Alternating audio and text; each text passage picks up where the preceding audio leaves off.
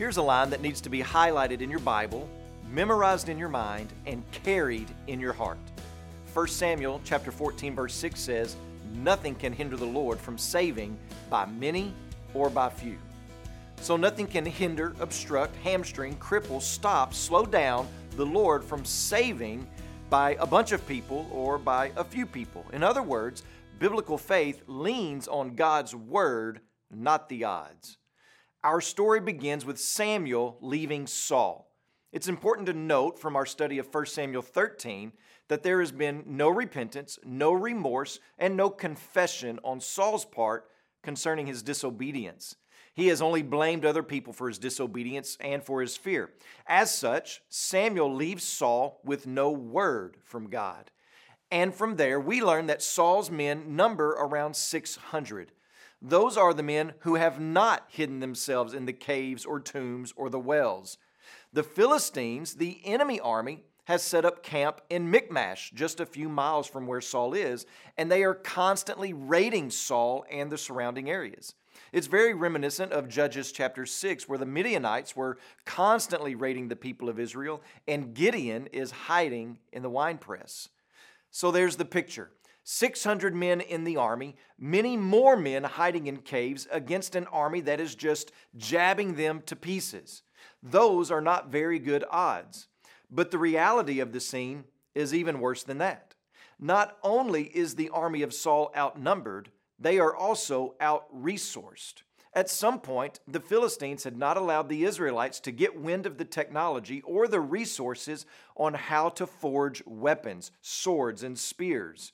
The situation was so bad that the Israelites didn't even have the resources to sharpen their own farm tools. So the army of Saul had no weapons, not even makeshift weapons, nothing to fight with.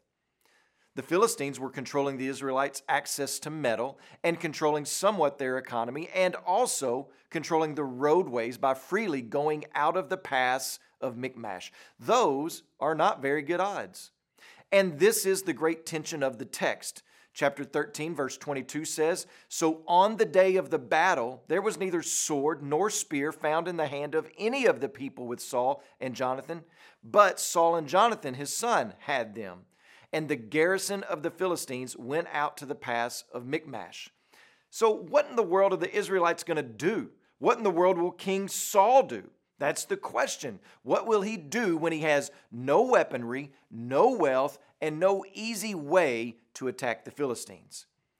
It is against these odds that Jonathan, the son of scared Saul, says to his assistant, "Hey, I'm tired of sitting around here. Let's go spy out that garrison of the Philistine soldiers, but let's not tell anyone that we're going." So no soldiers, no swords, no spears. Let's go start a fight. But you know what Jonathan does have? He does have the word of the Lord. Back in 1 Samuel chapter 9, it says about Saul, "He shall save my people from the hand of the Philistines, for I have seen my people because of their cry, and it has come up to me." Jonathan has the promise of God that the Philistines will not prevail over the Israelites, that the Israelites will be delivered. So biblical faith says, I don't need the odds when I have the Word of God. I have all the leverage I need when I lean on the Lord's commands. So listen to me, church. Worldly odds will rarely, if ever, be in our favor. But we have the word of the Lord.